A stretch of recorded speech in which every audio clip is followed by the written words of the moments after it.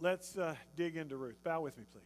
Father in heaven, we thank you for this day. We thank you for your blessings. We thank you for all you've given us. Lord, speak to us this morning.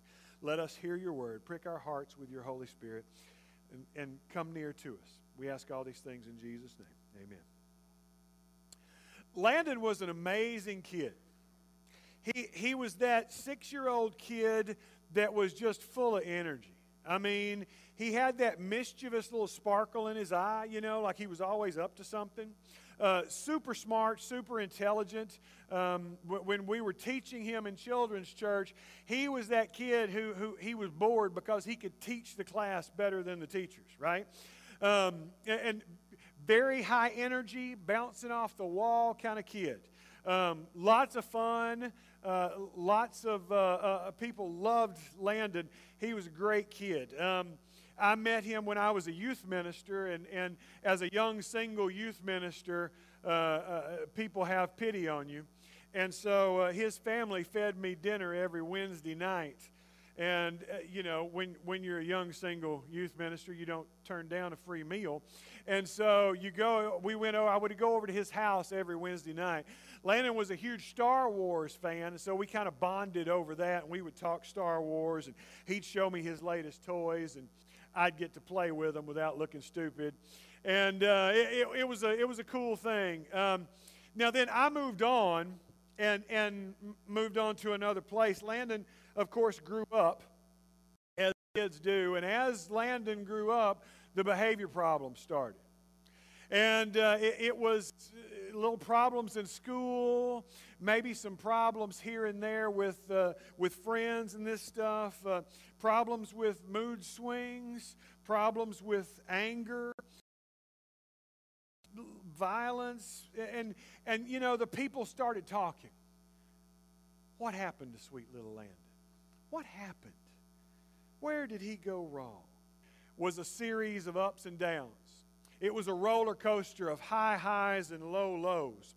It was every time that it was up and down until Landon took his own life at the age of 22. And still the church people talked. Such a sweet family. Where did it all go wrong? I heard he was using drugs. I heard that he was this or that. Lots of gossip. When we get to the end of chapter 1 of Ruth, they've arrived back at Bethlehem. This is the point of the story when most of us are ready for a change.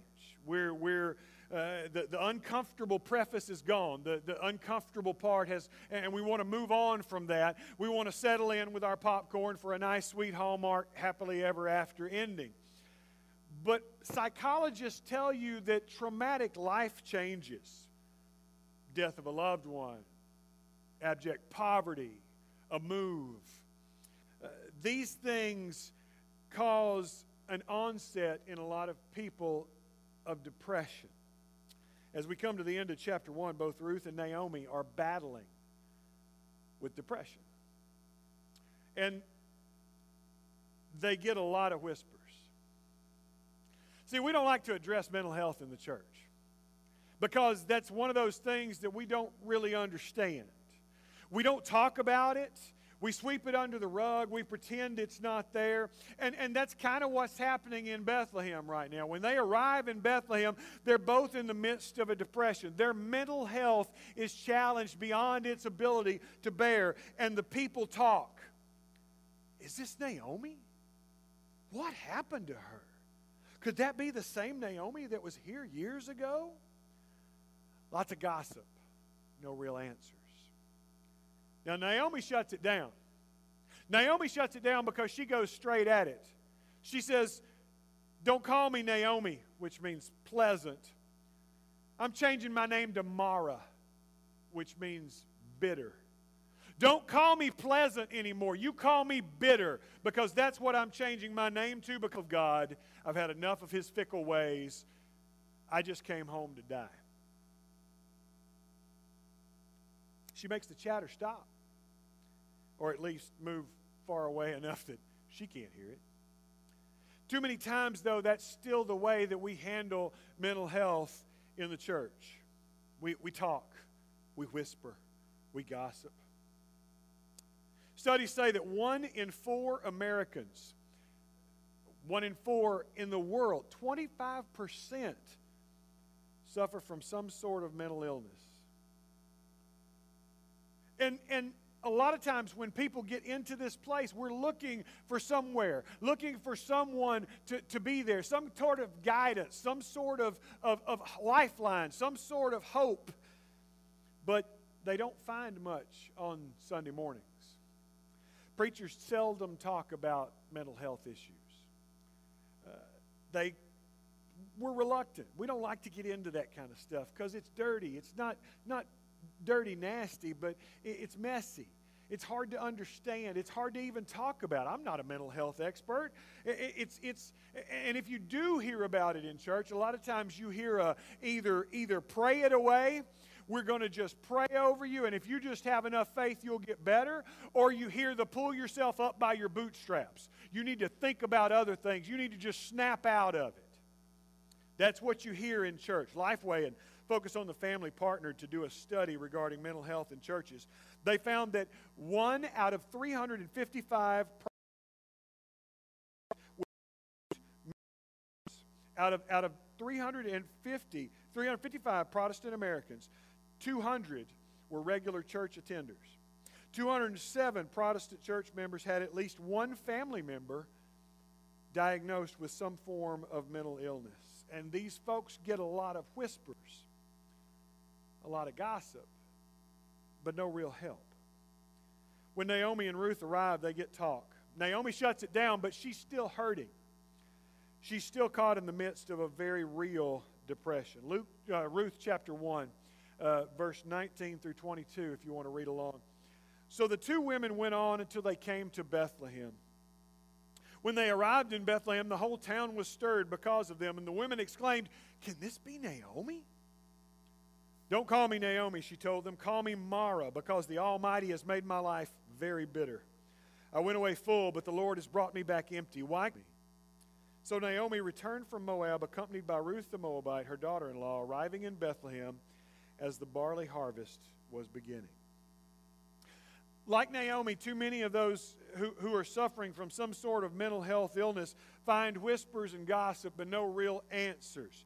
These family members, whether it's a member of their family or themselves, need the church's help to break the silence. That's what we've got to be about. Those living with mental illness, whether their own or someone else's, need to speak and be heard in the church. They need to be. The church needs to break its own silence. We don't hear a lot about this in the church, and that silence compounds the suffering of those who are struggling with this. So many have allowed the stigma and fear of embarrassment to prevent acknowledgement of the struggles or the hardships that they're enduring. Now, too often we feel helpless when faced with something that's so far beyond our understanding. What do we do? What do we say? How do we deal with this? Because it's hard. In this moment, Naomi is in no place to seek God. Her faith is gone, or at least shaken. No place to help herself. No place to even pray. Too many people find themselves in that same place today, this morning. Their faith is torn, if not shredded, and they barely have. Naomi will be delivered. Her faith will be restored over the course of the next few chapters because of the selfless, crazy, rule-breaking love of this young Moabite daughter. But Ruth is going to step out where Naomi can't. Ruth is going to pursue things that Naomi can't. Ruth is going to challenge the status quo. Ruth is going to shake things up in a way that Naomi would never dream. And Ruth is going to save them, not just physically paralyzed at home. It's the young Moabite that gets engaged, seeking sustenance in the will of God in their lives. See, sooner or later, we all need help. Sooner or later, we all reach that place where I don't even want to go anywhere. I don't even want to get out of bed. I don't even want to come and get him. And they take him to Jesus. And there's such a crowd that they can't get through. And so you remember this story. You heard it in Sunday school. They crawl up on the roof. and they tear open a hole in the roof and they lower the guy down. That's what the church needs to be.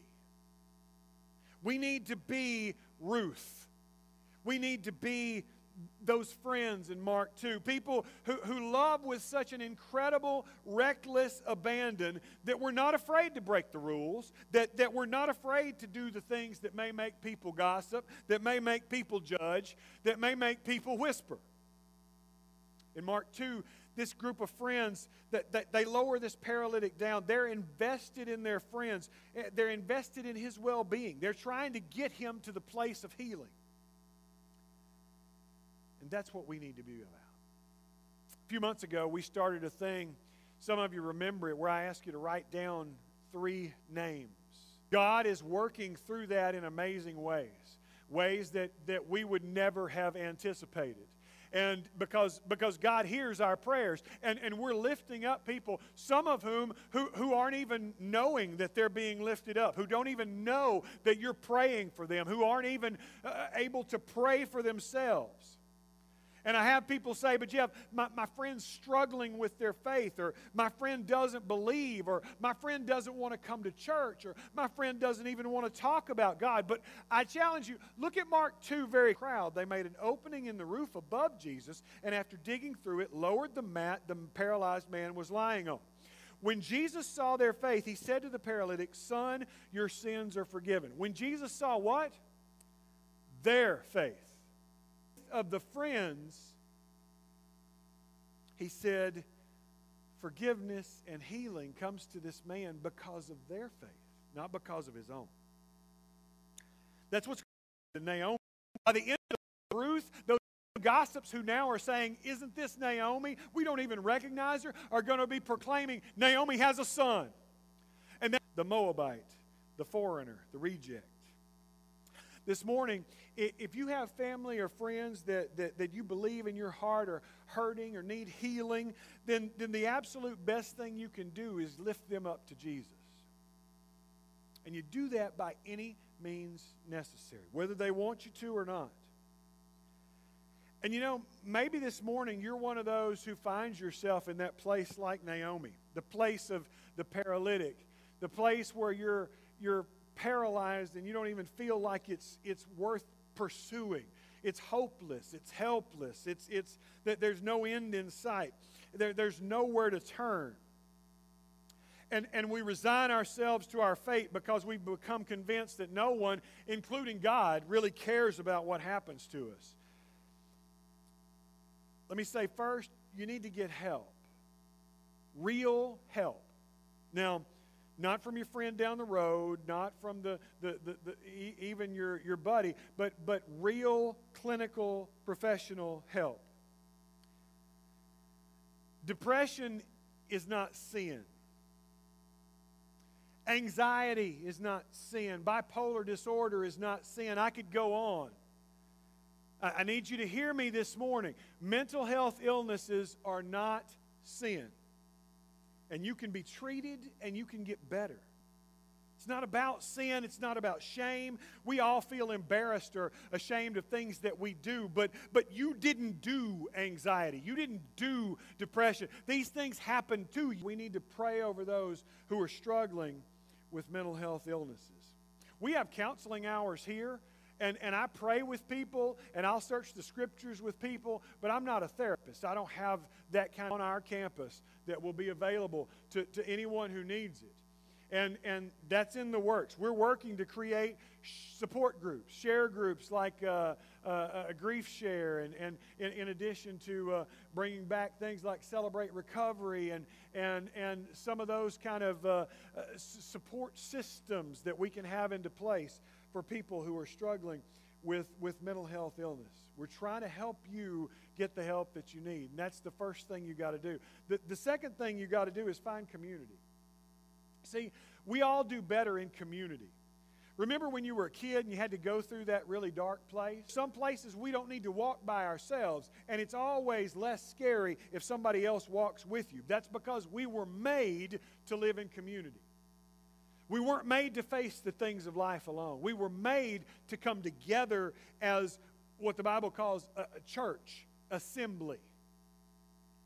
That's not a place of judgment. That's a place of healing. It's a place to find people who love in such a crazy, reckless way that we're not afraid to walk through the darkness with you. In church, we have to be those people. We have to be the people who are so filled with the Holy Spirit of the living God that we're not afraid of the darkness, that we're not afraid to get our hands dirty. We have to be the people who are open and loving, not the people of judgment and scorn. I had people tell me this week that you know, when I came to this church, I was expecting that maybe I would be judged or maybe I would be shunned. And instead, I found people who loved me just like I was. And that's the greatest thing I can hear. I love that because that's what we want to be. We want to be people who love to be open and welcoming. Jesus says in John 10 that I have come that they may have life and have it to the full. Or some of your versions read abundantly. You can't possibly experience life to the full if you're living with a life-altering mental health illness. As I was preparing this lesson this week, I spoke with Landon's father because I wanted his permission to tell this story because it's not my story to tell. And I talked to him and I said, what would you say? You have the opportunity to speak to people about the struggle that your son went through. What would you say? He said, talk about it. While it has to be modeled by talking about it from the pulpit, it has to be talked about in the pews. Share your stories. If you've been impacted personally, then get personal. Be willing to be so that they may feel this burden, which is used powerfully by the enemy, that burden lifted so that they're not responsible for the life-controlling illness that has wrecked their lives. As a church, we have to be those people. And we're committing to try to be those people. Not that you come to the church for healing, because we don't have any magic powers. You don't come to us for healing. We can try to get you to the one who brings the healing. In the book of Ruth, the crazy rule-breaking love, the Hesed, the Bible calls it, is not just demonstrated by Ruth. Ultimately, it's demonstrated by God. God brings Naomi healing. God brings Naomi back. God brings Naomi a redeemer. And ultimately, that's foreshadowing thousands of years in the future when He'll do the same thing with you and me. He can bring you back. He can bring you healing because He has given us a Redeemer. If you're in a place like Naomi this morning, the best thing I can tell you is by any means necessary, get to Jesus. Get to Jesus. That's where the place of healing is. If it means finding friends who are willing to help you, then find those friends. If it means ask an elder or a minister or a faithful friend to pray with you, then do that. But healing comes at the feet of Jesus. Forgiveness comes at the feet of Jesus. And that's the story the paralytic teaches us. That's what the story of Ruth teaches us, that we can be those friends. And as a church, we want to be. If we can do that for you, send us a message, send us an email, Facebook message, private message. You know all those things. Do it. And I promise you we will pray for you. This morning, if we can help you, if we can pray with you, if we can lift you to the feet of Jesus, let us do that for you. This morning, if you want to say, I'm done, I can't do this anymore, I'm giving it up, and I want Jesus to take over, and you want to submit to Him through baptism, we will celebrate with you. However we can do that for you this morning, however we can be Ruth in your life, let us help you however we can right now while together we stand and sing.